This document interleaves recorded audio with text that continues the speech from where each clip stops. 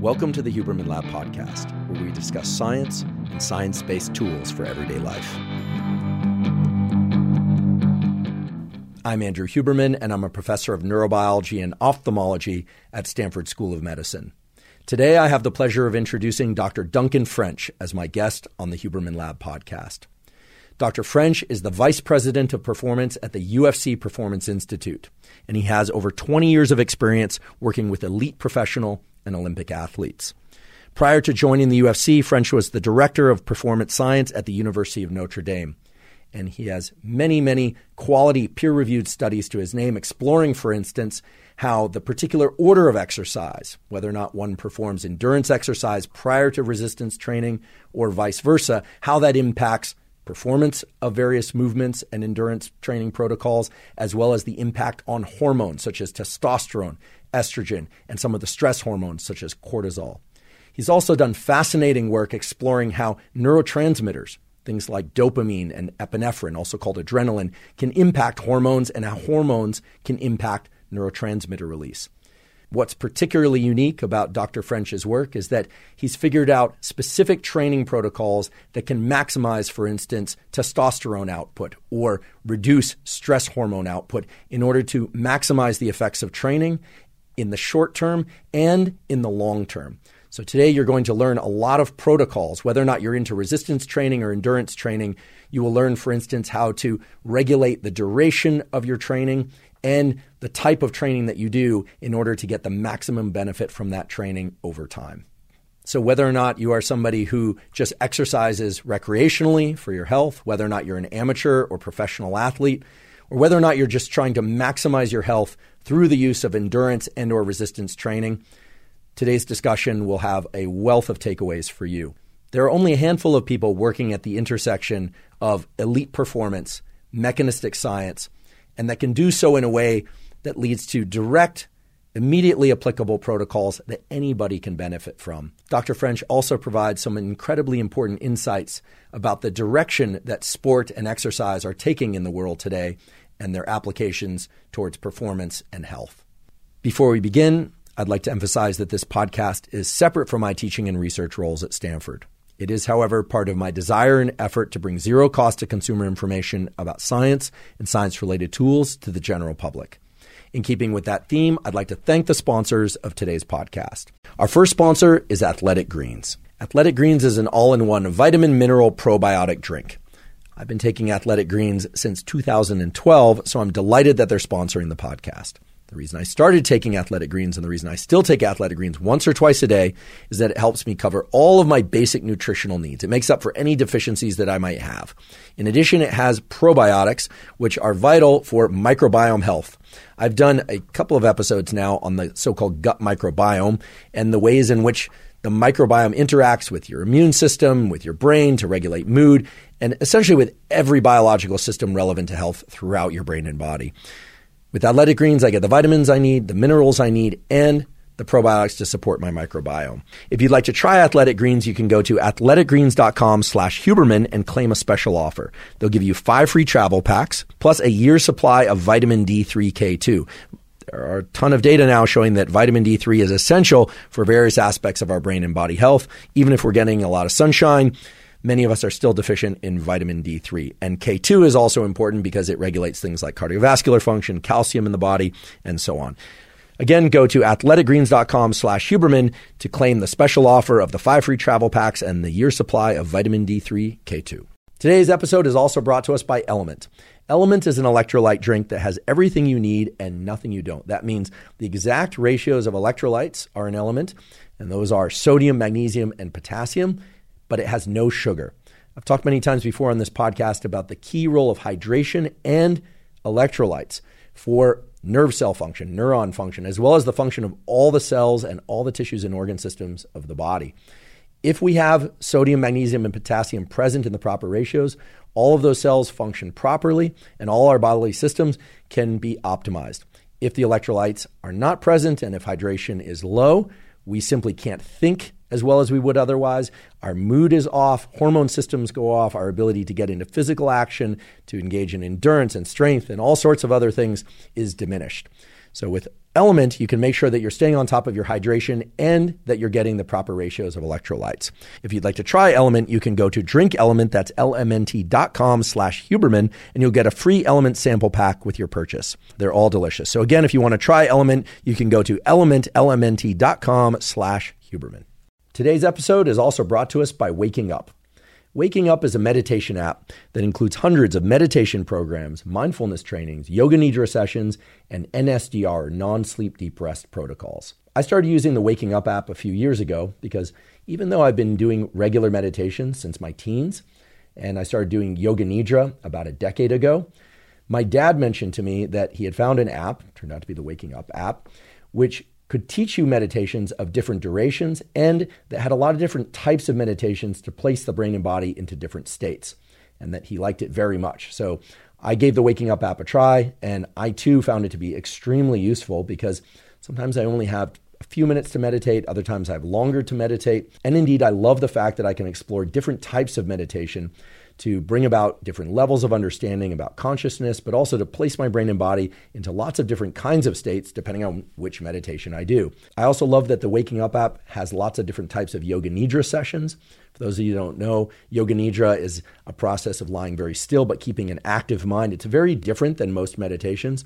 And there's excellent scientific data to show that yoga nidra and something similar to it, called non-sleep deep rest or NSDR, can greatly restore levels of cognitive and physical energy, even with just a short 10-minute session. If you'd like to try the Waking Up app, you can go to wakingup.com/Huberman and access a free 30-day trial. Again, that's wakingup.com/Huberman to access a free 30-day trial.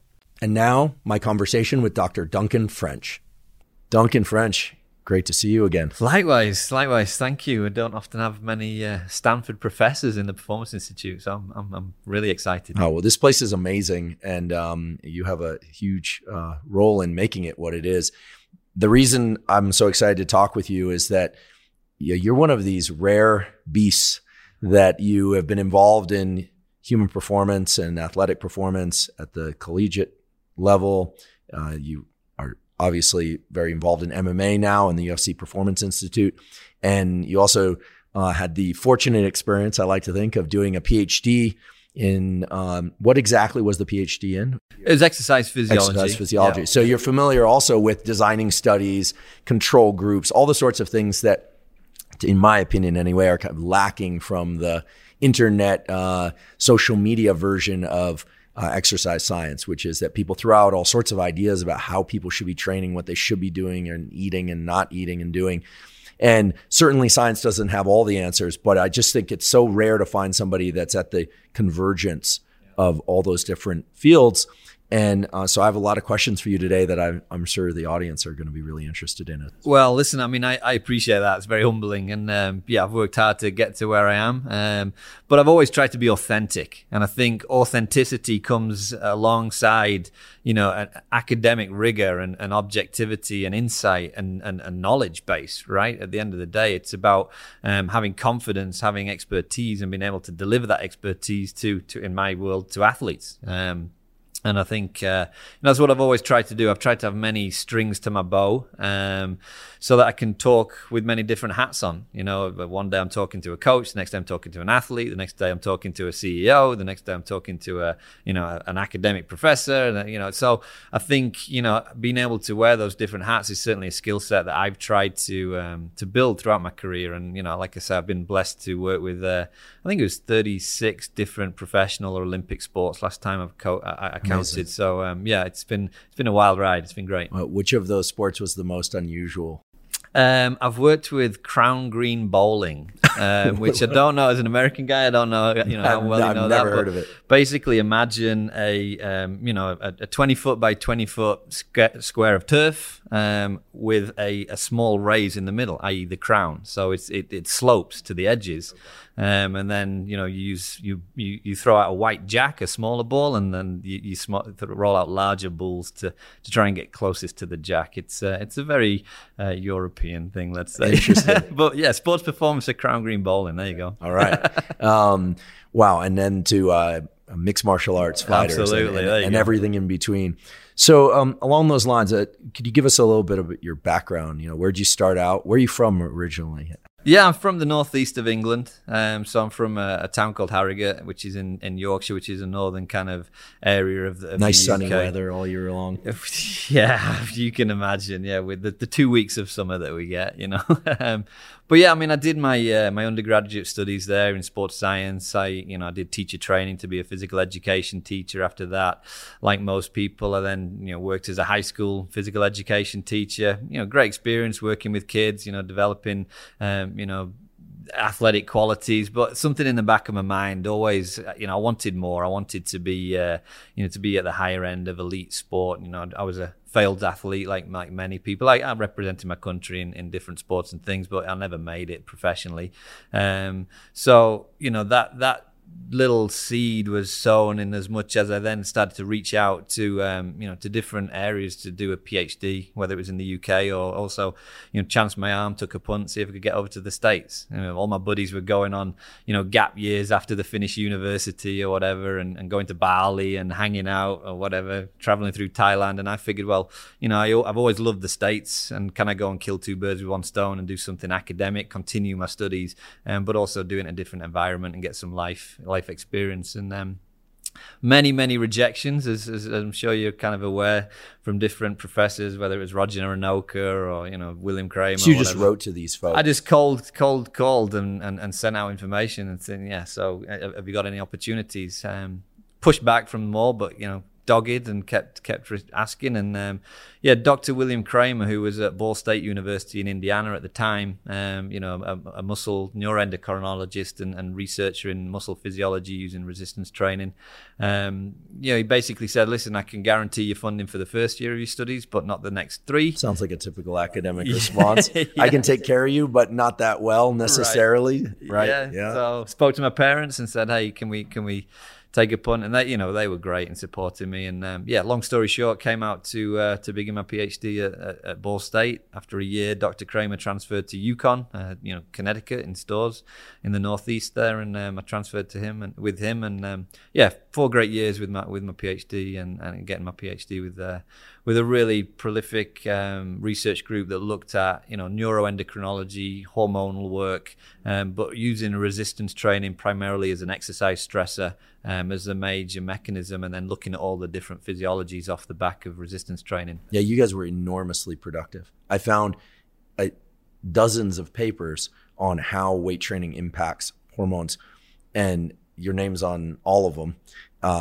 And it's remarkable. I have a question about this. I'll just inject a question about weight training and hormones. You hear this all the time, that doing these big, heavy compound movements or resistance training increases androgens, things like testosterone, DHT, DHEA, and so forth. Does anyone know how that actually happens? Like, what is it about engaging motor neurons under heavy loads sends a signal to the endocrine system, hey, release testosterone? I've never actually been able to find that in a textbook. Yeah, well, I mean... and how can I do more of that? As much as I know, and again, I'm digging out into the annals of Duncan French's kind of brain now. But I mean, I think it's a stress response, right? It's mechanical stress and it's metabolic stress. And these are, the downstream regulation of testosterone release at the gonads comes from many different areas. My work primarily looked at, catecholamines and sympathetic aroussil. So things like epinephrine, adrenaline. Correct. Yeah, epinephrine, adrenaline, noradrenaline. How they were signaling the signaling cascade using the HPA axis, releasing cortisol, and then looking at how that also influenced the adrenal medulla to release androgens, and then signaling that at the gonads. That raises an interesting question. So in presumably weight training in women, people who don't have testes, also it increases testosterone. Yes. And is that purely through the adrenals? When women lift weights, their adrenal glands release testosterone? Absolutely. I mean, that is the only area of testosterone release for females. And yes, it's the same downstream cascade. Obviously, the extent to which it happens is significantly less in females, but that's how there's good data out there that shows, females can increase their anabolic environment, their internal anabolic milieu, using resistance training as a stressor. And then they get the consequent muscle tissue growth, whether it's tendon, ligament, adaptations, the beneficial consequences of resistance training, which is driven by anabolic stimuli. Yeah,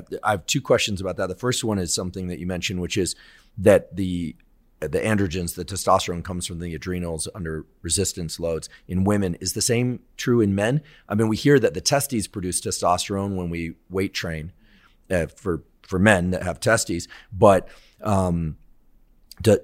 do we know whether or not it's the adrenals or the testes in men that are increasing testosterone? Yeah, more, both, a little bit from each? The field is divided presently, in as much as understanding the acute adrenergic response in terms of anabolic response to exercise in an acute phase, and the exposure to a stimulus that is stress driven, which might be partly from the adrenal glands, partly from the gonads, versus a longitudinal exposure to anabolic environments, which is primarily driven by obviously the gonads and the endocrine environment from testosterone release at the gonads.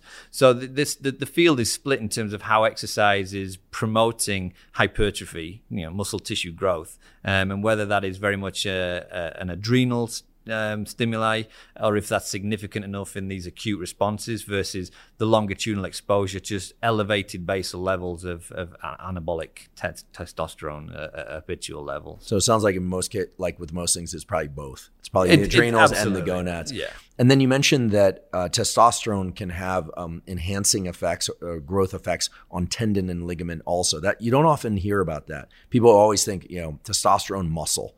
But testosterone has a lot of effects on other tissues that are important for performance, it sounds like. What's the story there? Absolutely. I mean, I think, the testosterone hormone is, there's androgen receptors on neural tissue, on neural axons. Pretty much everywhere. Exactly. Yeah. So, the binding capacity of testosterone and influencing different tissues within the body. I touched on, muscle tissue, but, the ligaments, the tendons, even bone to some extent, testosterone is potential to influence that.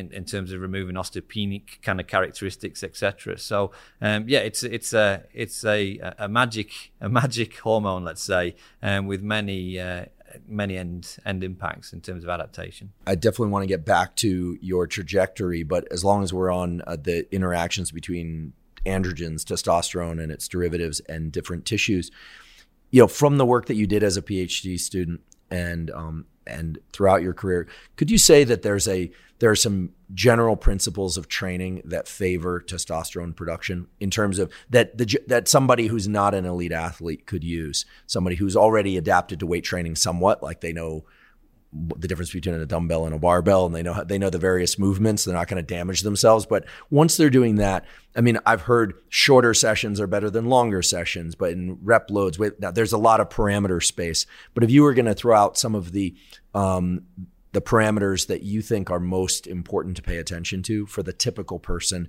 who's trying to use weight training to build or maintain muscle, lose body fat, so body recomposition, or stay strong and healthy for sport of a different kind. Yeah, so the work that we obviously, I was exposed to back in my PhD, it was a double-edged sword. And as much as testosterone is really stimulated by an intensity factor and also a volume factor. Now, growth hormone is a little bit different. That's largely driven by an intensity factor alone. Oh, really? Correct. I always thought that growth hormone was driven by volume. Which just goes to show you. Maybe I've got No. I think you're probably right. It just goes to show you that most of what's out there on the internet is completely right. Not only is it wrong, it's usually backwards. So no, trust. Trust your instinct because I think people just make this stuff up. Right. Because it's very hard to measure growth hormone and testosterone, and I can't imagine most of the stuff that I see out there. They're taking drips and measuring free versus bound and all this kind of stuff. But that's what you do in laboratories. Right, yeah. You look at total composition, then you look at how much of that is free circulating in the system, how much is bound and therefore biologically active, bound to a receptor, creating adaptation. But yeah, coming back to testosterone in terms of the training strategies, it's largely driven by both an intensity and a volume factor. So if you look at many of the exercise interventions that we use to try and investigate and interrogate testosterone, it was usually a 6x10 protocol. So you touch at 6x10 meaning 6 sets of 10 repetitions, which is it's quite a large, 60 repetitions is quite a large volume for a single exercise. And that was usually pitched at about 80% of a 1 repetition max intensity. Okay, so 80% of the 1 rep max, six sets of 10 reps separated by rest of like 2 minutes. 2 minutes, which is actually pretty fast, at least to me. Anytime you see these 2 to 3 minutes, when you're actually watching the clock, those 2 minute rest periods go by pretty fast. By the third, fourth set, you're dying for more. Yeah. And I think, we formulated that kind of exercise protocol to really target the release of testosterone and try and drive up these anabolic environments to study the endocrine consequences. But I think that's the type of protocol that is most advantageous for driving anabolic environments. And that was it for the workout? Yeah, I mean, we would do that in a back squat. So, multi-joint, challenging exercise, multi-muscle, multi-joint, 80% load of your 1 repetition max, and then 6x10. We did play around with, your classic German volume type 10x10 kind of protocols, but they were just unsustainable at that 80%. The key to what we also did was we always adjusted the loads to make sure that it was 10 repetitions that were sustained. So if the load was too high and an athlete or a participant had to drop the weight on the 6th repetition, we would unload the bar and make sure they completed the 10 repetitions. Bringing me back to the point of it's an intensity and a volume derivative that is going to be most advantageous for testosterone release. That's really interesting. And one thing that you mentioned there is especially interesting to me, which is you said when you go from 6 sets of 10 repetitions to 10 sets of 10 repetitions, it's not as beneficial and might even be counterproductive. But to me, the difference between 6 and 10 sets is only 4 sets. It doesn't even sound that much. So that sort of hints at the possibility that the thresholds for going from a workout that increases testosterone to a workout that diminishes testosterone is actually a pretty narrow margin. Yeah, and I think it comes back to that intensity factor then. What we saw with that 10x10 protocol really sees pretty significant drop-offs in the load.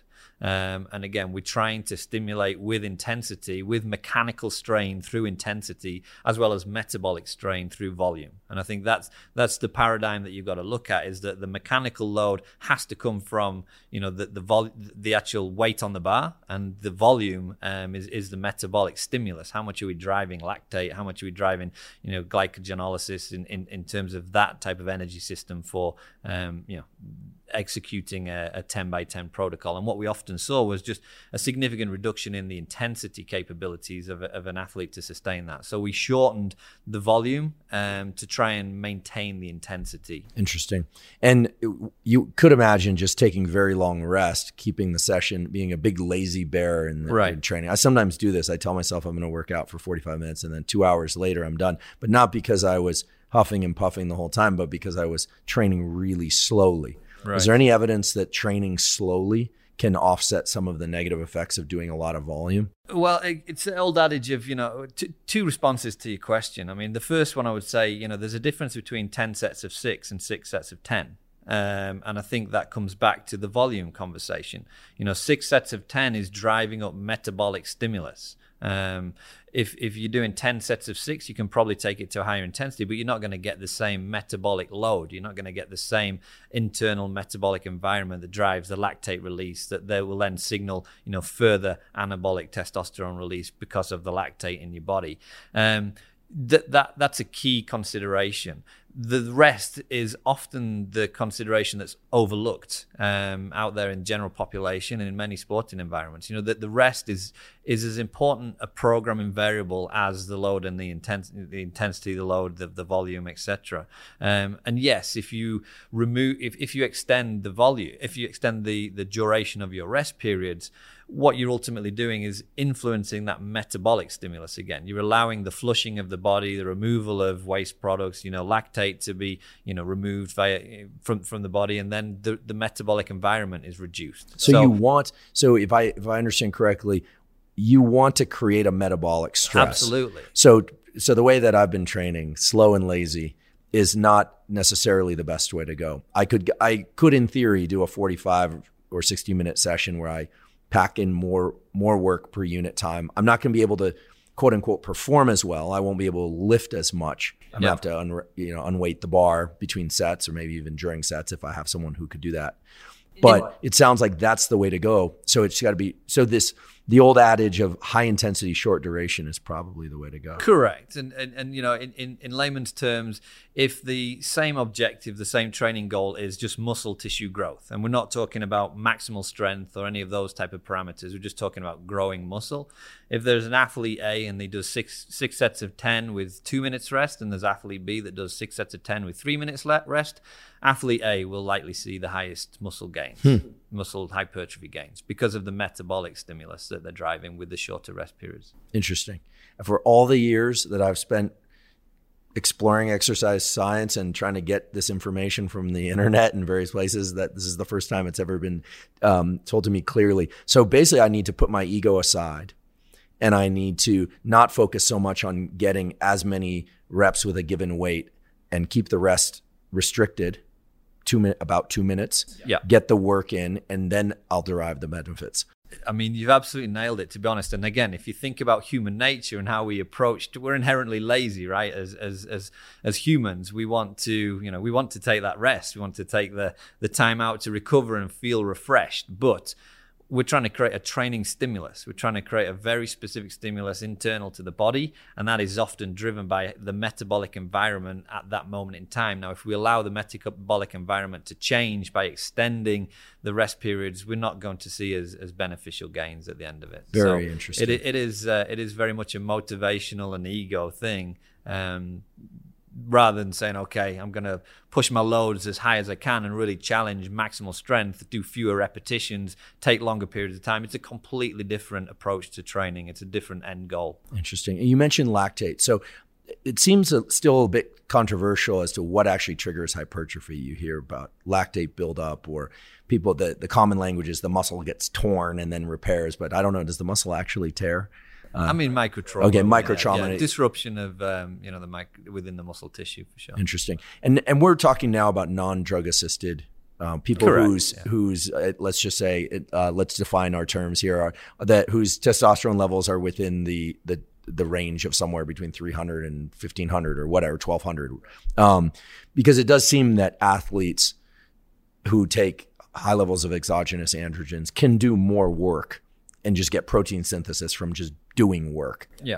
I've seen these guys in the gym, right? The telltale signs are not that hard to spot, where they're just doing a ton of volume, not necessarily moving that much weight. They're just bringing blood into the tissue, and then they're loading up they're eating a ton of protein, presumably because they're basically in puberty part 15, right? They've gotten their 15th round of puberty, where during puberty, you are a protein synthesis machine.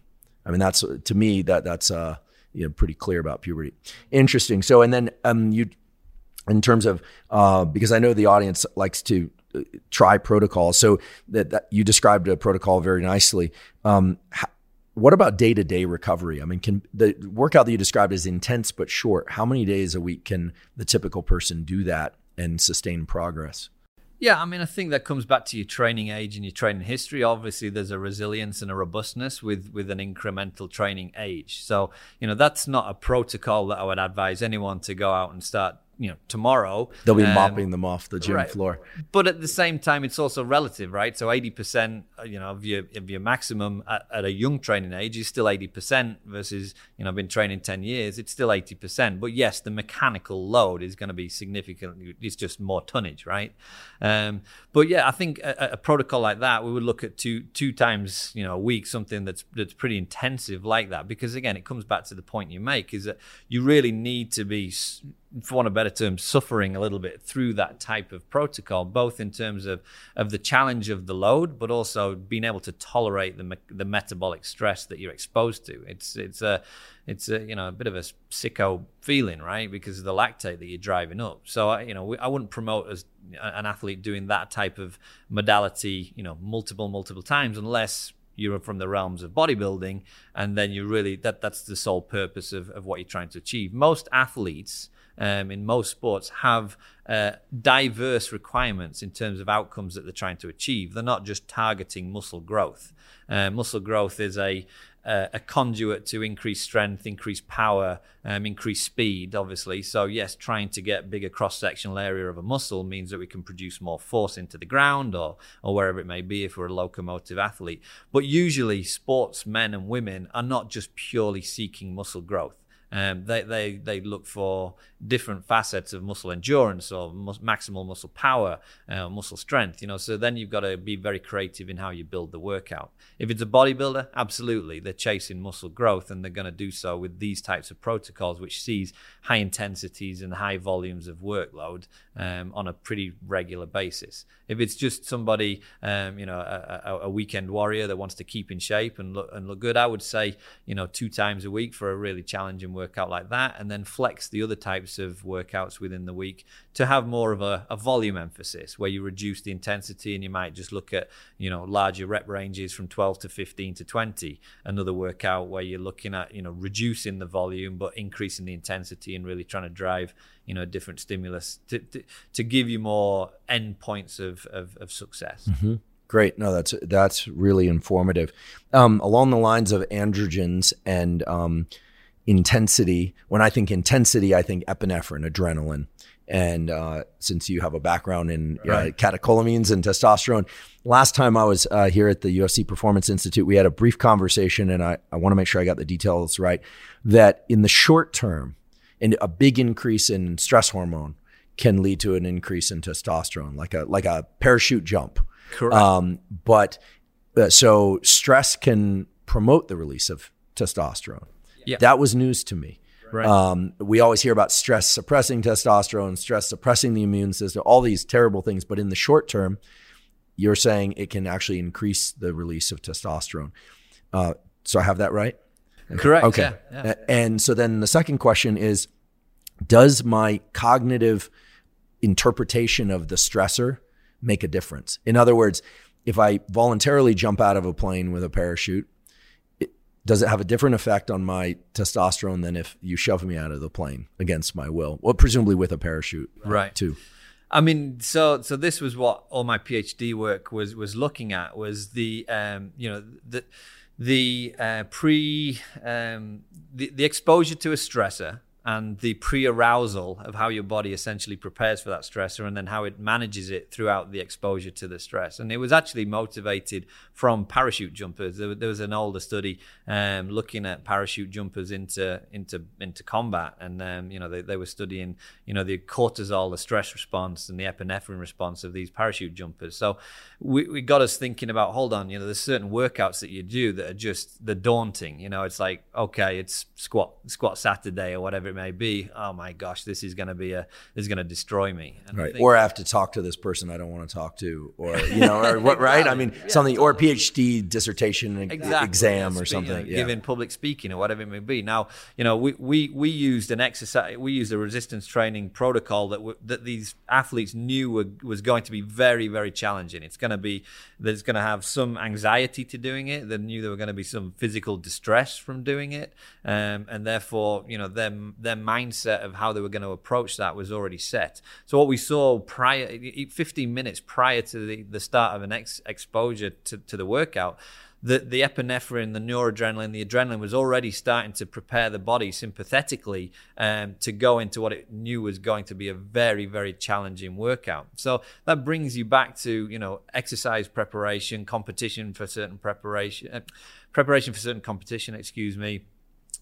pre-workout routines, the use of music, all these different things that we know can now, anecdotally in the gym we put into place. But, the data that I presented showed that it was the first of its kind to show that this link between, epinephrine and norepinephrine release and arousal, and then consequent performance, so force output throughout the workout, was intimately linked. So what was the takeaway there?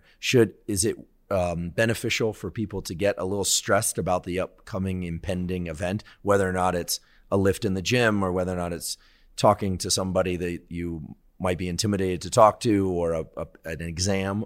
is the stress good for performance or is it harmful? Yeah, and I think that's a great question. And I think I can only talk to, physical exertion, which is what we were exploring. And I don't want to tread on the toes of the psychologists with flow state and these types of things, because clearly I think you're in the position of scientific strength on this one. I think you have the leverage. I mean, most, I have a lot of friends in that community, as I'll just say as a buffer to the answer you're about to give, that there's very little science around flow, and there's very little neuroscience related to most psychological states anyway. So I think we've got a lot of degrees of freedom here. All right. Yeah. I can breathe easy. Thank you for that. Yeah, I'll be anything you like, credit Duncan. Anything you dislike, send the mean comments to me. Yeah, I think from my data, certainly the greater the arousal, the higher the performance was from a physical exertion perspective. And I think that was the intriguing part of some of my findings, where there's definitely an individual biokinetics to some of these hormonal kind of releases, in as much as those guys that had the highest adrenergic response in terms of epinephrine release, norepinephrine release, also sustained force output for a longer period of the workout than those that didn't. So the individuals that had a lower stimulus of the sympathetic arousal, let's say, certainly didn't perform as well throughout the workout. Now the intriguing thing then becomes okay, and I think this really segues into what we're doing here with combat athletes, with mixed martial artists. There's a philosophy, there's a paradigm now for myself in terms of the exposure, repeat exposure.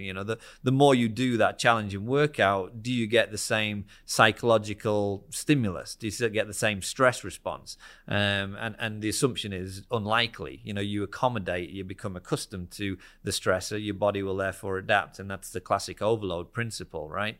You then need to take the stressor down a different route. But I think when you look at the athletes that we work with here, it's a fist fight at the end of the day. There's nothing more stressful than that. But I think just the exposure to the rigors of training, to understand the bad positions, the bad situations, to know that they can get out of certain situations, out of certain submission holds or whatever it may be.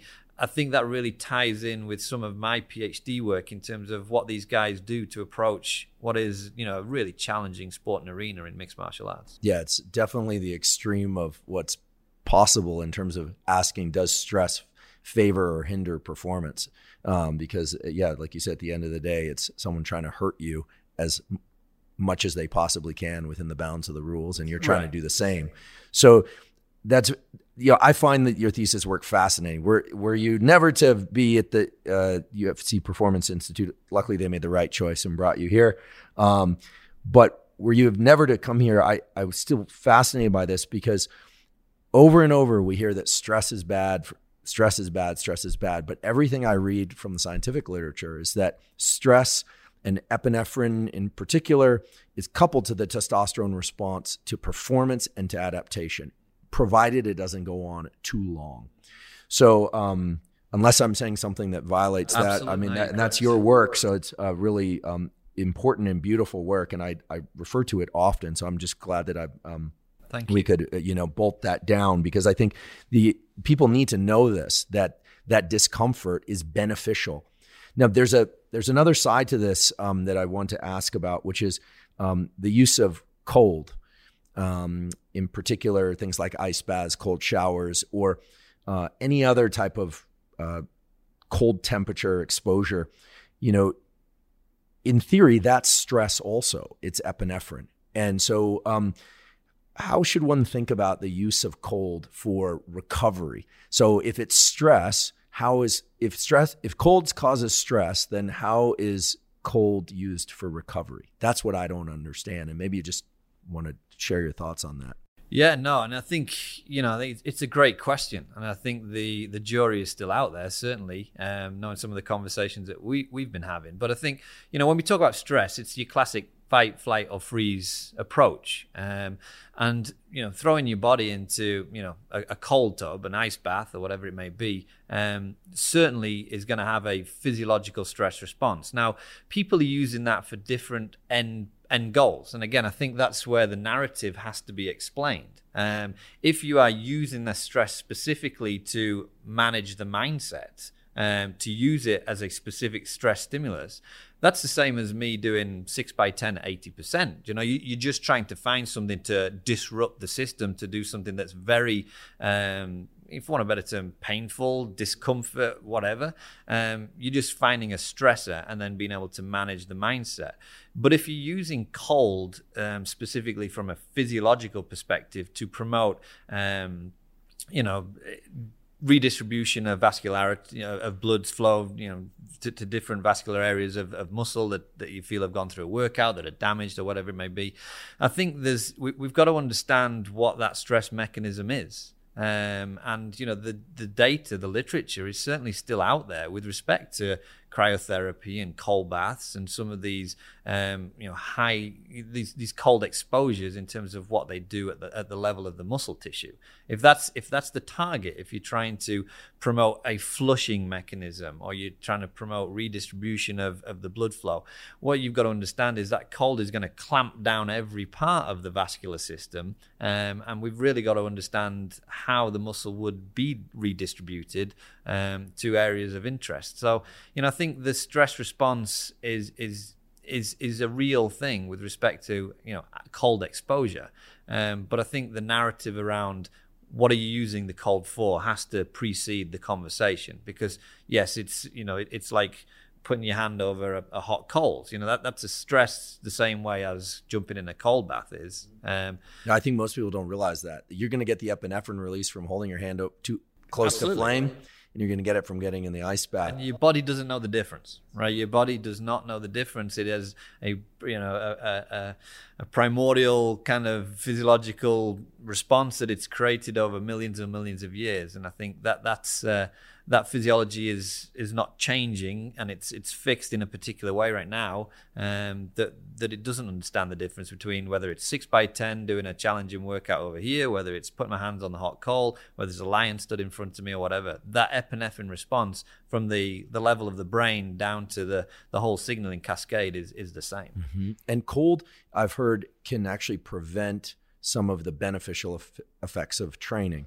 That it can actually get in the way of muscle growth, et cetera. Yeah, there's some pretty robust data out there now showing that it definitely has an influence on performance variables like strength and power in particular, but absolutely in terms of muscle hypertrophy. And there's a big kind of theme in the world of athletic performance right now in terms of periodization of cold exposure as a recovery modality. When do you use cold? Should you be using cold for recovery in periods of high training load when you're actually pursuing, maybe general preparatory work, where you're actually trying to pursue muscle growth? Well, that's usually where you get the most sore. It's usually where, you feel the most fatigued. But it's probably not the most beneficial approach to use an ice bath in that scenario, because you're dampening, you're dulling the mTOR pathway and the hypertrophic signaling pathway. Whereas in a competition phase, where actually quality of exercise and quality of execution of skill and technical work has to be maintained, you want to throw the kitchen sink of recovery capabilities and recovery interventions in that scenario, because the muscle building activity should be in the bank. That should have been done in the general preparatory work, and now you're focusing on technical execution. So you're absolutely right. No, it's interesting. So if I understand correctly, if I want to maximize muscle growth or power or improvements and adaptations, then the inflammation response, the delayed onset muscle soreness, all the stuff that's uncomfortable and that we hear is so terrible is actually the stimulus for adaptation. And so using cold in that situation might short circuit my progress. But if I'm, I don't know that I'll ever do this, but if I were to do an Ironman or something, or run a marathon under those conditions, I'm basically coming to the race, so to speak, with all the power and strength I'm going to have. And so there, reducing inflammation is good because it's going to allow me to perform more work, essentially. Absolutely. Yeah, you have to be strategic about when you use some of these interventions. And, the time when you're preparing for a competition is not the appropriate time. Is the appropriate time when you want to drive recovery and make sure that your body is optimized. When you're far away from a competition, date, or, out of season or whatever it may be, and you're really trying to just tear up the body a little bit to allow it to its natural healing and adaptation processes to take place. Well, you don't want to negate that. You want the body to optimize its internal recovery, and that's how muscle growth is going to happen. So interesting. There's a time kind of consideration that you need to make with these interventions for sure. At the UFC Performance Center, are the fighters periodizing their cold exposure, or are they just doing cold at will? Well, it's not just the UFC. And again, I talk about my personal experiences with different sports. I think just education around where science is at and our understanding of concepts like the use of cold exposure for recovery, ice bath. Everyone wants to jump in an ice bath. But I think as we've stepped back and scientists have started to figure out and look at some of the data, we're now more intuitive about, well, actually that might not be the best or the most optimal approach. And I think that's any given sport. So yes, certainly here at the UFC, we're trying to educate our athletes around, appropriate timing. And it's the same with nutrition. It's the same with an ice bath intervention. It's the same with lifting weights. It's the same with going for a run or working out on the bike. There's tactics to when you do things and when you don't do things. And I think, stress and cold exposure, we have to have a consideration around that as well. But it's not just, MMA fighters. That's any athlete. And I think it's the best professionals, the most successful professionals do that really well. They listen, number one, they educate themselves, and then they build structure. And I think, at the most elite level, we always talk about it here at the UFC, but at the most elite level, you're not necessarily training harder than anybody else. Everybody in the UFC trains hard. Like everyone is training super hard.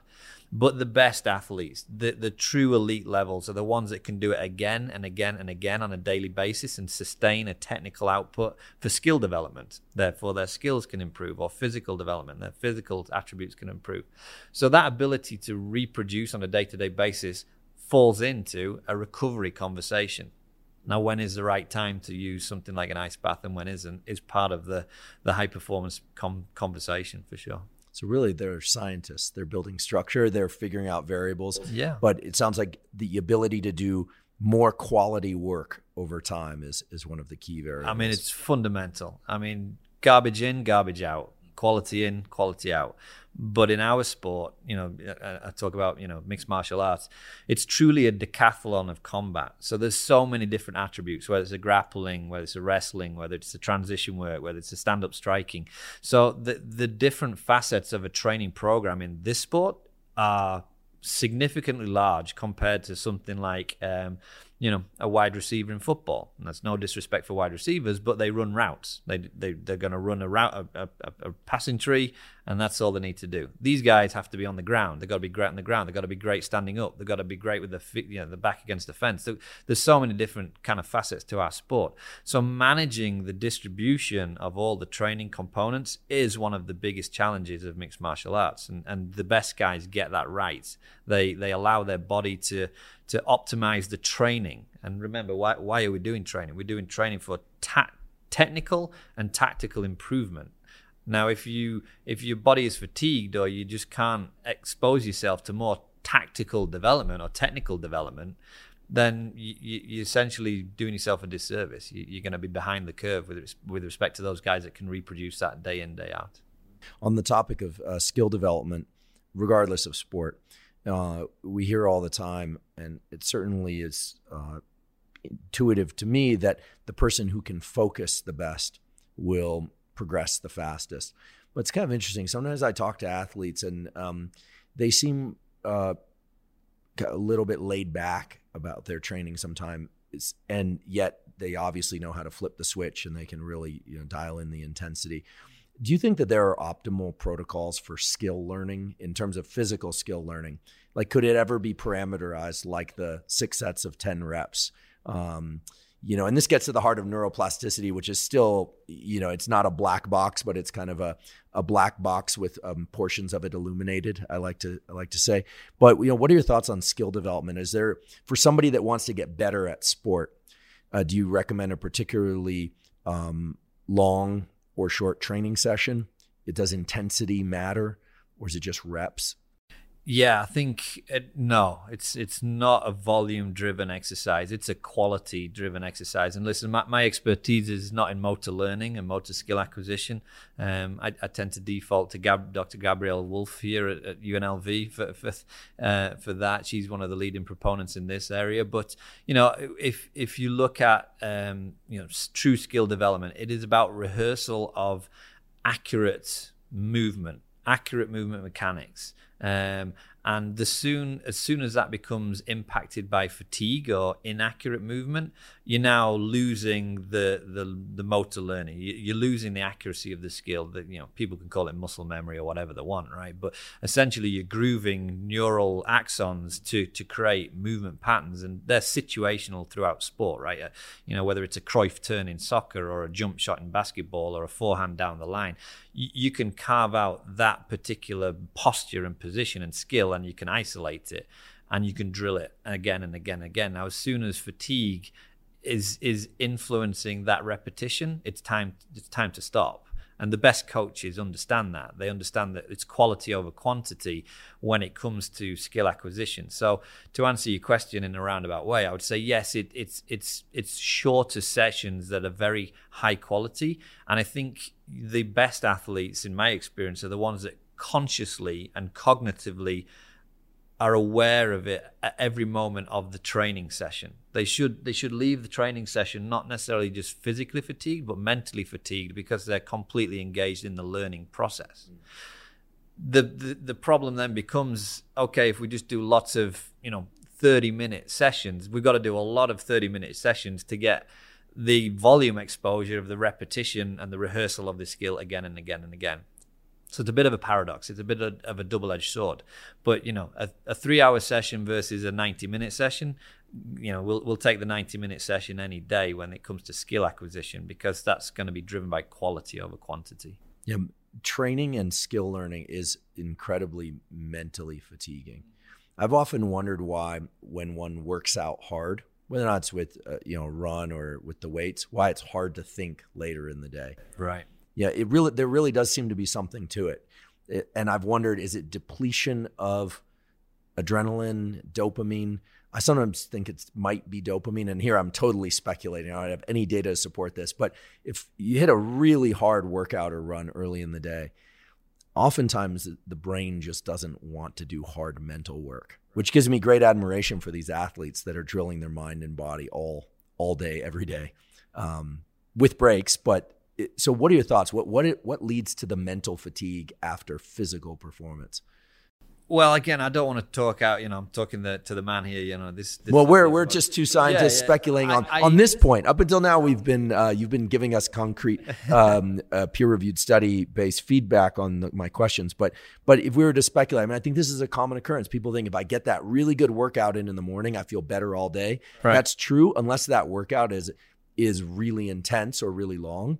Yeah. And then the mind just somehow won't latch on to mental work quite as well. I mean, just philosophically, I think there's a coming back to this kind of stress consideration, like a public speaking or taking an exam. I mean, if you have an amazing coach who is setting up training in a particular way, it's challenging. There's a strain related to it, and I'm not talking physical strain. I'm talking figuring things out. Figuring out the skill, and I think that can be stressful. Like the learning process can be stressful. So, we've touched on stress. I also think if they hit the right technique, that reward center in the brain, that dopamine shot is going to fly up there. And there's only so many times that we can get that before that becomes dampened. And I think there's an energetic piece to it. There's the fueling of the brain. There's the carbohydrate fueling exercise, that actually the strategy around how you fuel for learning and fuel for physical training is actually pretty similar. Glucose. It's glucose. It's sugar at the end of the day, right? So are you fueling accordingly around your training sessions? Be that very physical, because everyone thinks, okay, I'm going to jump on the treadmill and I'm going to bang out 15 sprints at max effort, and I'm going to be dropping off and lying on the floor at the end of it. I need to refuel. Well, what about the refueling of the brain in a very demanding exercise or drilling session where you're looking at technique that you're trying to figure out, that's very challenging for your mind to figure out the complexity of it, that still needs to be fueled or refueled afterwards. And I think that's obviously, might be an area where athletes do themselves a disservice by not appropriately fueling from what might be considered to be a lower intensity session, but the cognitive challenge has been significantly high. So they're doing skill work or drill work, and it's taxing the brain. And but they're thinking, I wasn't, pushing hard lifts or doing sprints, and so I can just go off the rest of my day. But then their mind is drifting. Yeah. I mean, I speculate. Yeah, that seems very reasonable. I mean, I know that here and presumably with the other athletes you've worked with, nutrition is a huge aspect of that. And I think the general public can learn a lot from athletic nutrition, because at the end of the day, the general public is trying to attend to their kids, attend to their work, whether or not they're lawyers or whatever. They need to focus.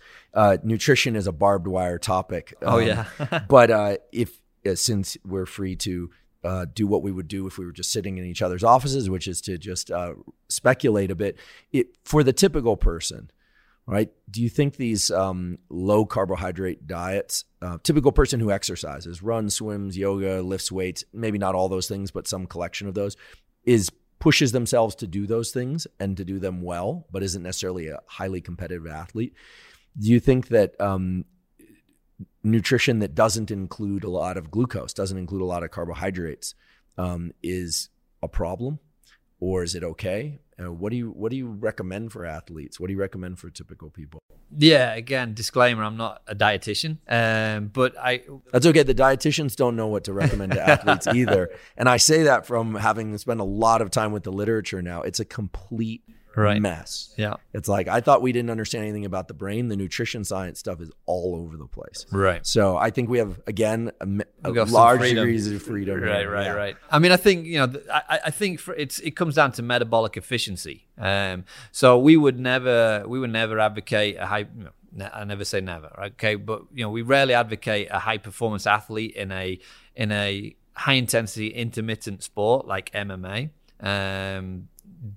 being totally ketogenic or you do not recommend that. No, because at the end of the day, some of those high intensity efforts usually require carbohydrate fueling for the high and the energy produced at those high intensities. So we try to navigate around that. Now, there are fighters in the UFC and elsewhere. Matt Brown is a great example, who promotes the ketogenic approach, and it works for him. But we look at the science and the nature, the characteristics of our sport, and we don't necessarily promote that. Can I interrupt you real quick? What about ketones for people that are ingesting carbohydrates? This is an interesting area because people always hear ketones and they think, I have to be ketogenic to benefit from taking ketones.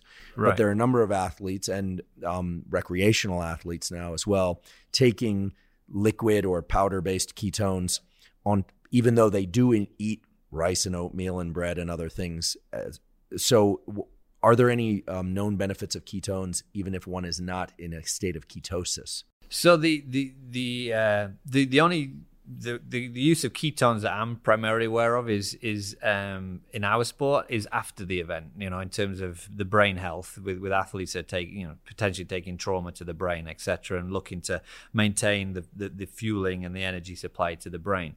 But yes, it's probably a little bit out of my remit, so I don't want to talk on that because I'm not fully familiar with that. Well, I've heard that ketones after head injury can provide a buffering component. Correct. It's not going to reverse brain damage, but it might be able to offset some of the micro damage. Right. So that's how we use it, just to sustain the energy supply to the brain that might be compromised through brain trauma. So that's why we use ketones. To come back to your original question, if it's a general population, then yes, I think there's a place to argue that actually being on a ketogenic diet at times, and maybe that's to cycling exercise, maybe not. I don't mean cycling a bike. I mean cycling ketosis. Is beneficial because I think it's going to lead to better metabolic management and metabolic efficiency at those lower intensities where we should be fueling our metabolism with lipids and fats.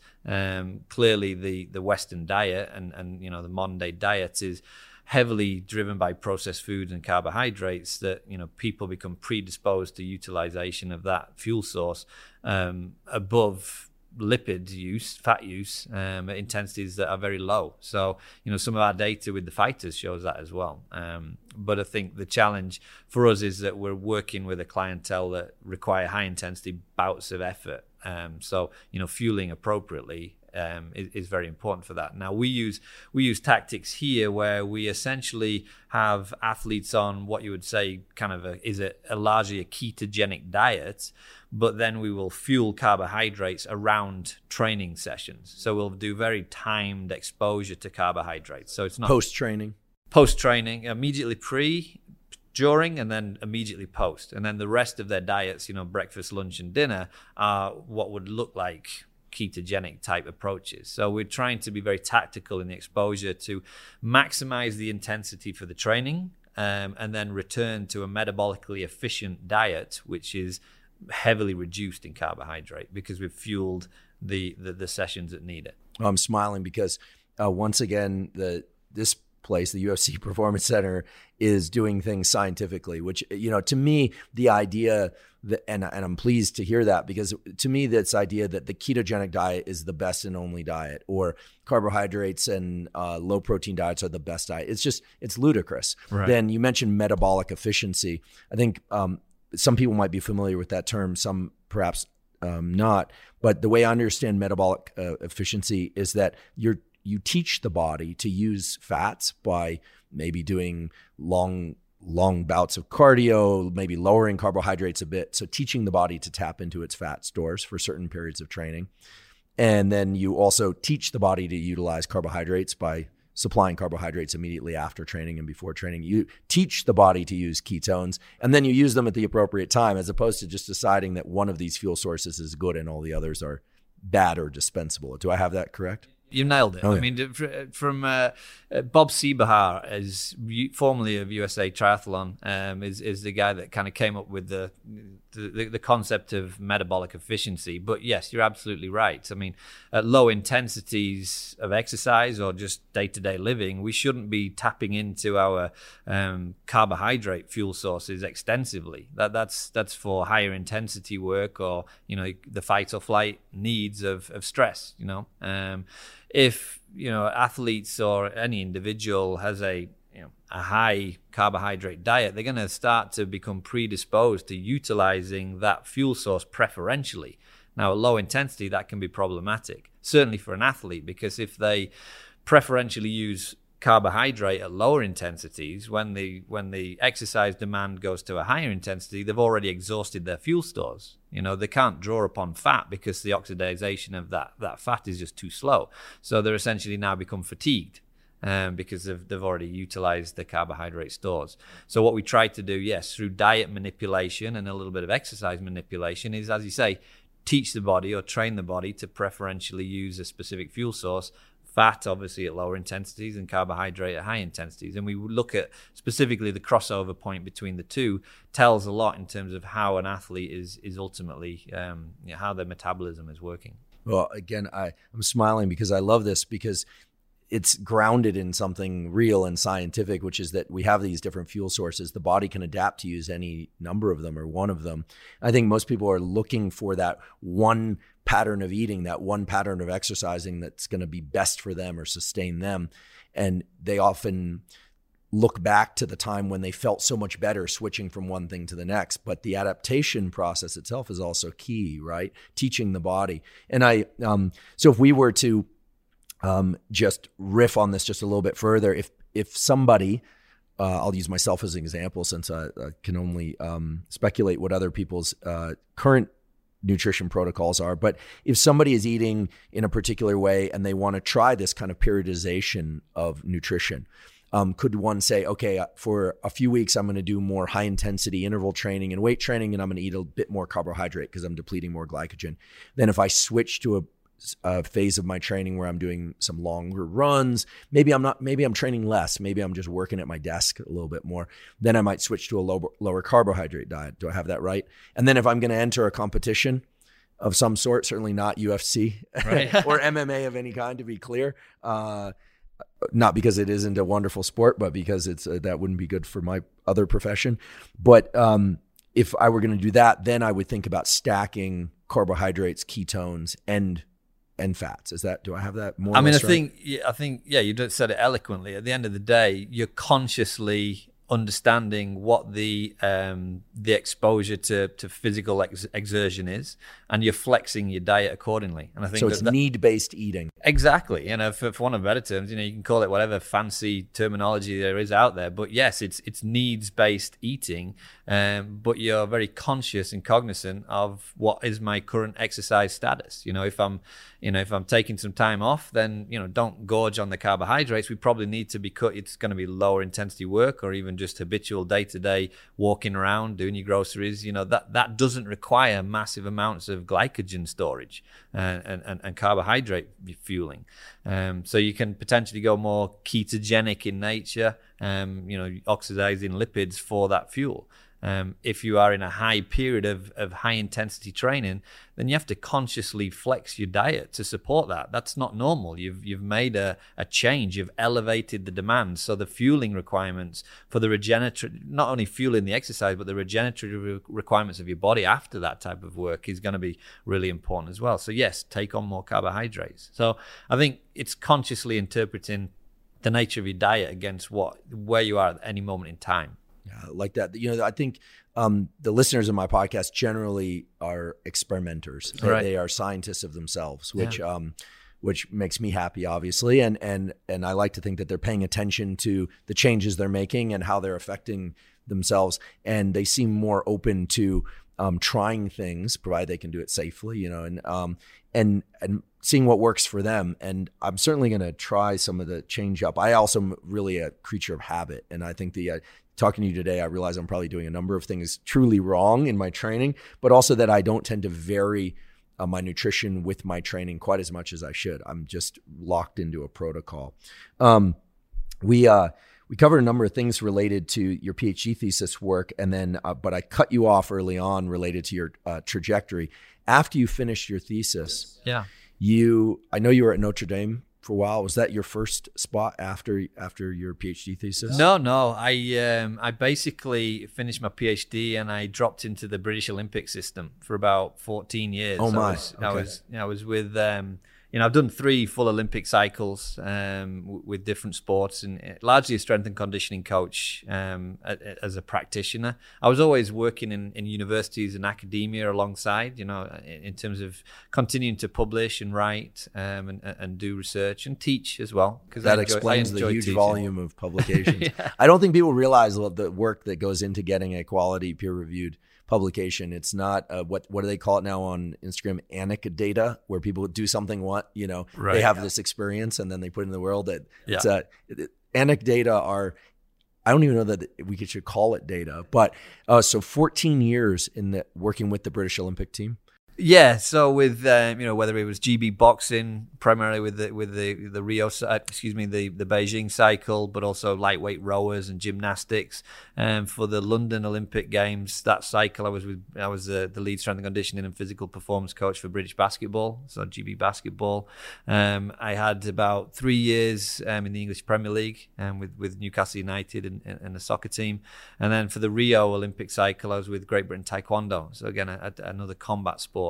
After I'd finished there, I kind of moved to the University of Notre Dame, where I went into more of a managerial position, working across all the different technical services: medical, nutrition, strength and conditioning, psychology, sports science, whatever it may be, as the director of performance sciences for Notre Dame Athletics.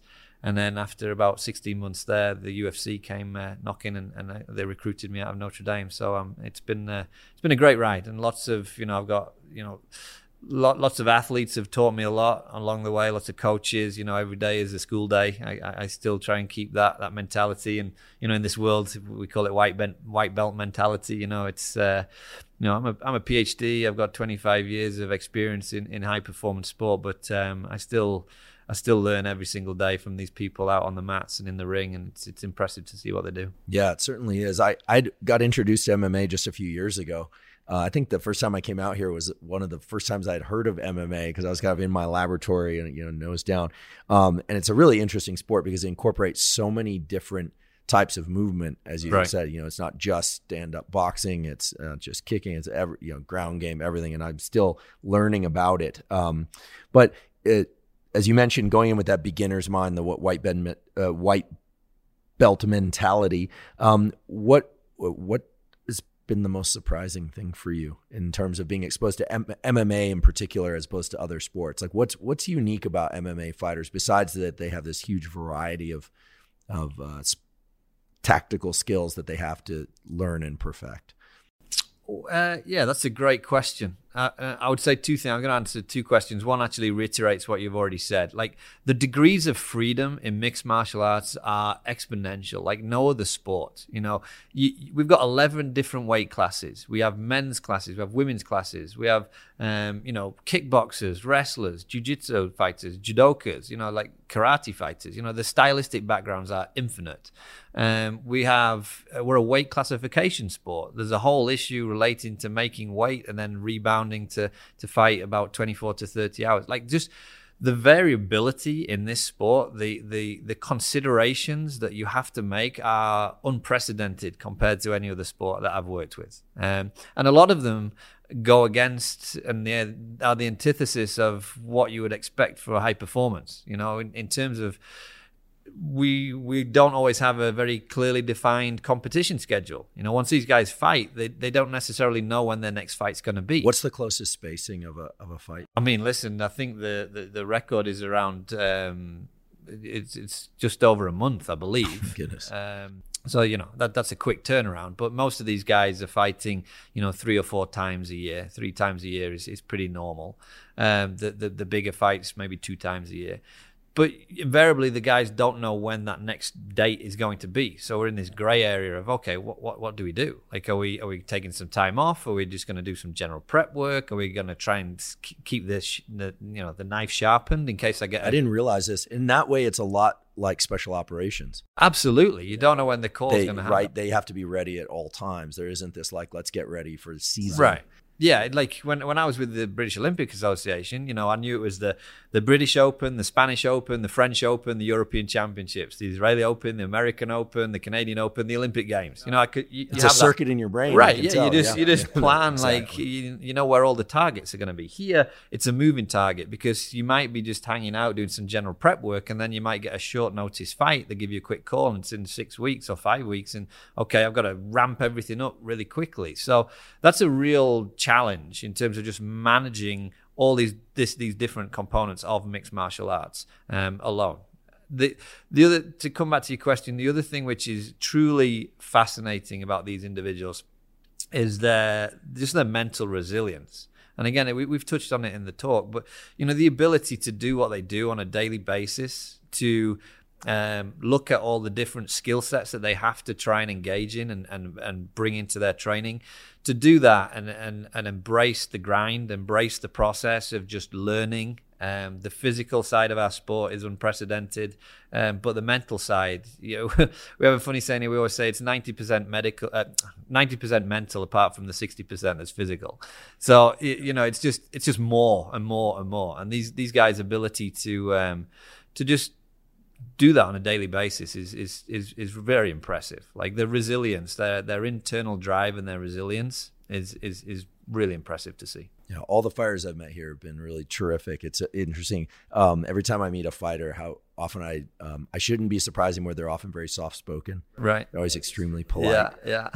And fighting is such a it comes from a very primitive portion of the brain. Right, but a large portion of the brain nonetheless. But I think that's another skill, is that switch, and again, that's the recoverability piece, right? Like, you cannot be type A, or you cannot be like supercharged 24 hours a day, because you're going to just fry your system, right? And I think that's something else where we're really trying to manage this whole process, be it through nutritional interventions, be it through education around sleep, be it through training program management, be it through psychological interventions.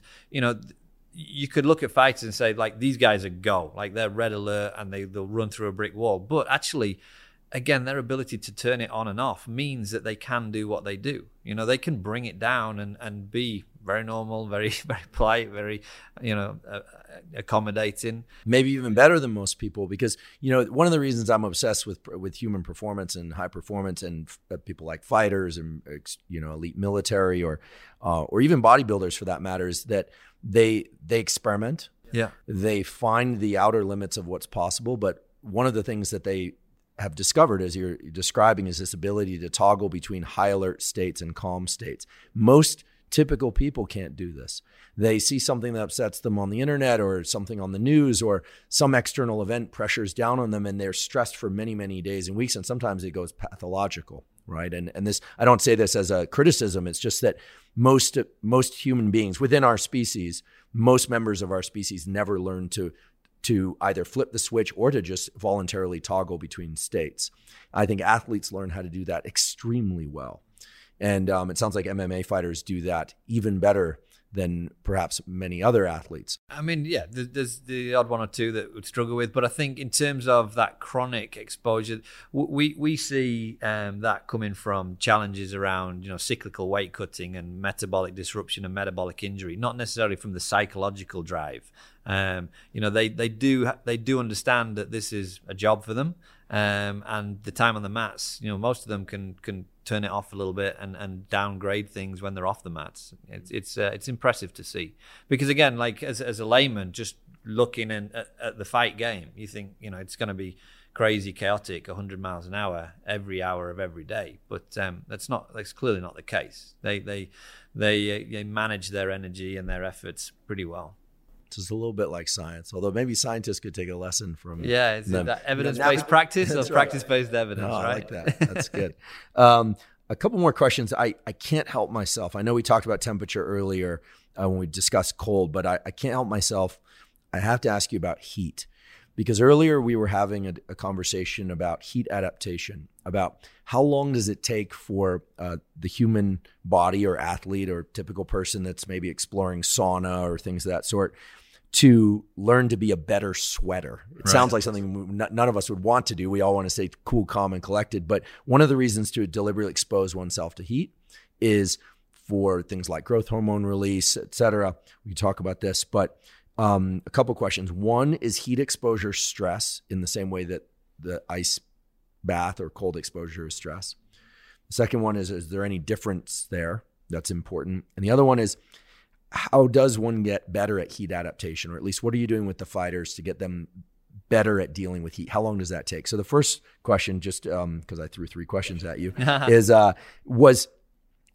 is heat stress like cold is stress? Yeah, I think it is. And I think, heat shock proteins, for example, are driven by that stressful exposure to a changing environment. So I think, we do graded response in terms of heat acclimation strategies. But yes, as we've touched on it earlier in the conversation, for me, heat is still a stressor. And if it's managed incorrectly, you can have detrimental responses rather than beneficial responses. So barring like hyperthermia and death, obviously you heat up the brain too much, people will have seizures and die, but you lose neurons. But what's the right way to acclimate heat? Taking into account that people are, should check with their doctor, et cetera. We do all these disclaimers, but let's just say I want to get better at dealing with heat, or I want to extract more benefit from heat. How many minutes a day are people typically exposing themselves to heat? How often, and over what periods of time? Yeah, so we normally start with about 15 minutes of exposure. Now, if someone's really lacking acclimation to heat, you can do that in 3-5 minute efforts. Do you know what I mean? And actually this take is hot sauna. Yeah, hot sauna. Take time to step 200 degrees or something like correct. Fahrenheit. Yeah, 200 Fahrenheit. Yes, and we try to work up to 30 to 40 minutes to 45 minutes in the sauna continuous. Now we have to understand, what's the advantage of heat acclimation for our athletes? Ultimately, their ability to sweat and to lose, body fluids is going to be advantageous to their weight cut process, their ability to make weight. It is a technique that some of these guys adopt. So if you don't have, high sweat rates, it means you're going to have to sit in the sauna for longer and longer and longer to get the same delta in sweat release. So the more acclimated you are, the more your body is thermogenically adapted, the more sweat glands you have, there's more pores, you can sweat more, and therefore you'll lose that fluid quicker and you spend less time in the sauna. So that's why we do it, to try and promote to limit the exposure. And it comes back to your first question: is it a stressor? Absolutely, it's a stressor if you've got to spend 2 hours over a 4 hour period, 2 hours of it sat in a sauna because you where the phone doesn't work, so you can't. People divorce them from their phone, and that's a stressor in itself. Right. I mean, yes, I think there's a what we do is we like anything, we build up in temperature, but we build up in volume of exposure. So we start with 15 minutes, and then we just try to add on across a time. And now for us, we kind of found about 14 sauna exposures starts to really then drive the adaptations that we're looking for. So it's not a quick fix. A heat acclimation strategy has to happen long before fight week or long before the fights. This is a process that has to begin 8 to 10 weeks before the fight, so that we can actually get that adaptation and that tolerance to the stressor, to the exposure of heat. This is interesting. Until today, when we were talking about this earlier and again now, I didn't realize that, but it makes perfect sense now that I hear it, that heat adaptation is possible, that you basically can train the body to become better at cooling itself, which is what sweating is. I mean, I should have known that before, but you don't see that in the textbooks. And so, I mean, listen, it's the same as the ketogenic conversation. You're training your body to be more metabolic efficient. You're training your body to tolerate heat more. You're training your body. Like, the body is, as an organism, as an organic system, it's hugely adaptable. It's hugely plastic. But I think the skill is understanding the whens, the whys, and the whereofs in terms of changing the overload, changing the stimulus to drive specific adaptation. And philosophically, that's how we go about our work here. We talk about adaptation-led programming. Now, adaptation-led programming fits into every single category, not just lifting weights or running track. It fits into nutrition. It fits into sitting in the sauna. It fits into being in a cold bath or not. It fits into so many different things because we're driven by scientific insights. And that's how we really want to go about our business. I love it. I love this concept of adaptation-led programming, and doing that not just in the context of, throwing another plate on the bar or something like that, but in every aspect of one's training and performance. And I think there's a lot here that's applicable to the recreational athlete too. Yeah. Would you say that, what comes to mind is 12 weeks. It feels like 12 weeks is a nice block of time for someone to try something, in terms of to try something new, see how they adapt, and then maybe switch to something new. I realize that it's very hard to throw a kind of time frame around something. But in terms of, if someone wanted to experiment with heat adaptation or experiment with cold adaptation or change up their training regimen or diet and look at metabolic efficiency, do you think 12 weeks is a good period of time to really give something a thorough go and gain an understanding of how well or how poorly something works for oneself? Or would you say 8 is enough, or 3?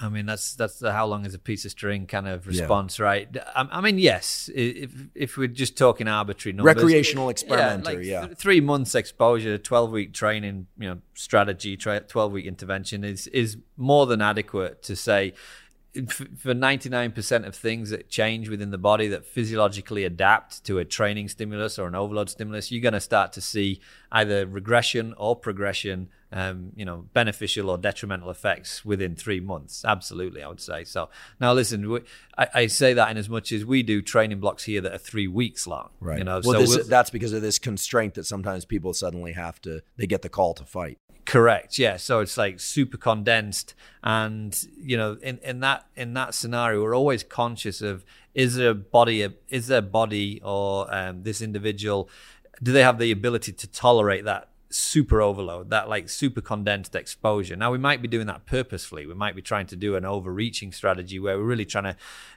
damage or flex something, and I don't mean like negatively damage, but like we're trying to damage tissue to really get an adaptive response, versus a more drawn out 12-week strategy, which is more coherent, more planned out, more structured in nature. But for all your listeners, I would say if 12 weeks to engage in a process of trying to change and adapt your body or expose yourself to something is more than sufficient to see if it's going to be the right approach for you. And I think, the individual interpretation is always has to be considered. And I think that's where it comes back to be a thinking man's athlete or be a thinking man's trainer, like someone that's going through exercise. You have to consciously understand where your body's at any moment in time. You've got to be real with yourself. You create a journal, create a log of your training, create a log of your feelings, your subjective feedback of, how you felt, your mood, your sleep. Do your athletes do that? Yeah. We try to promote that because again, that's part of this process.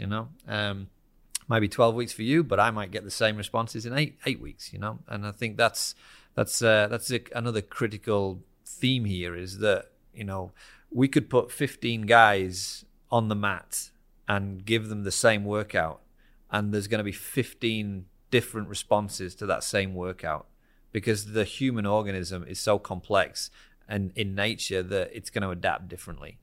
Some people will tolerate it. Some people are going to be challenged by it.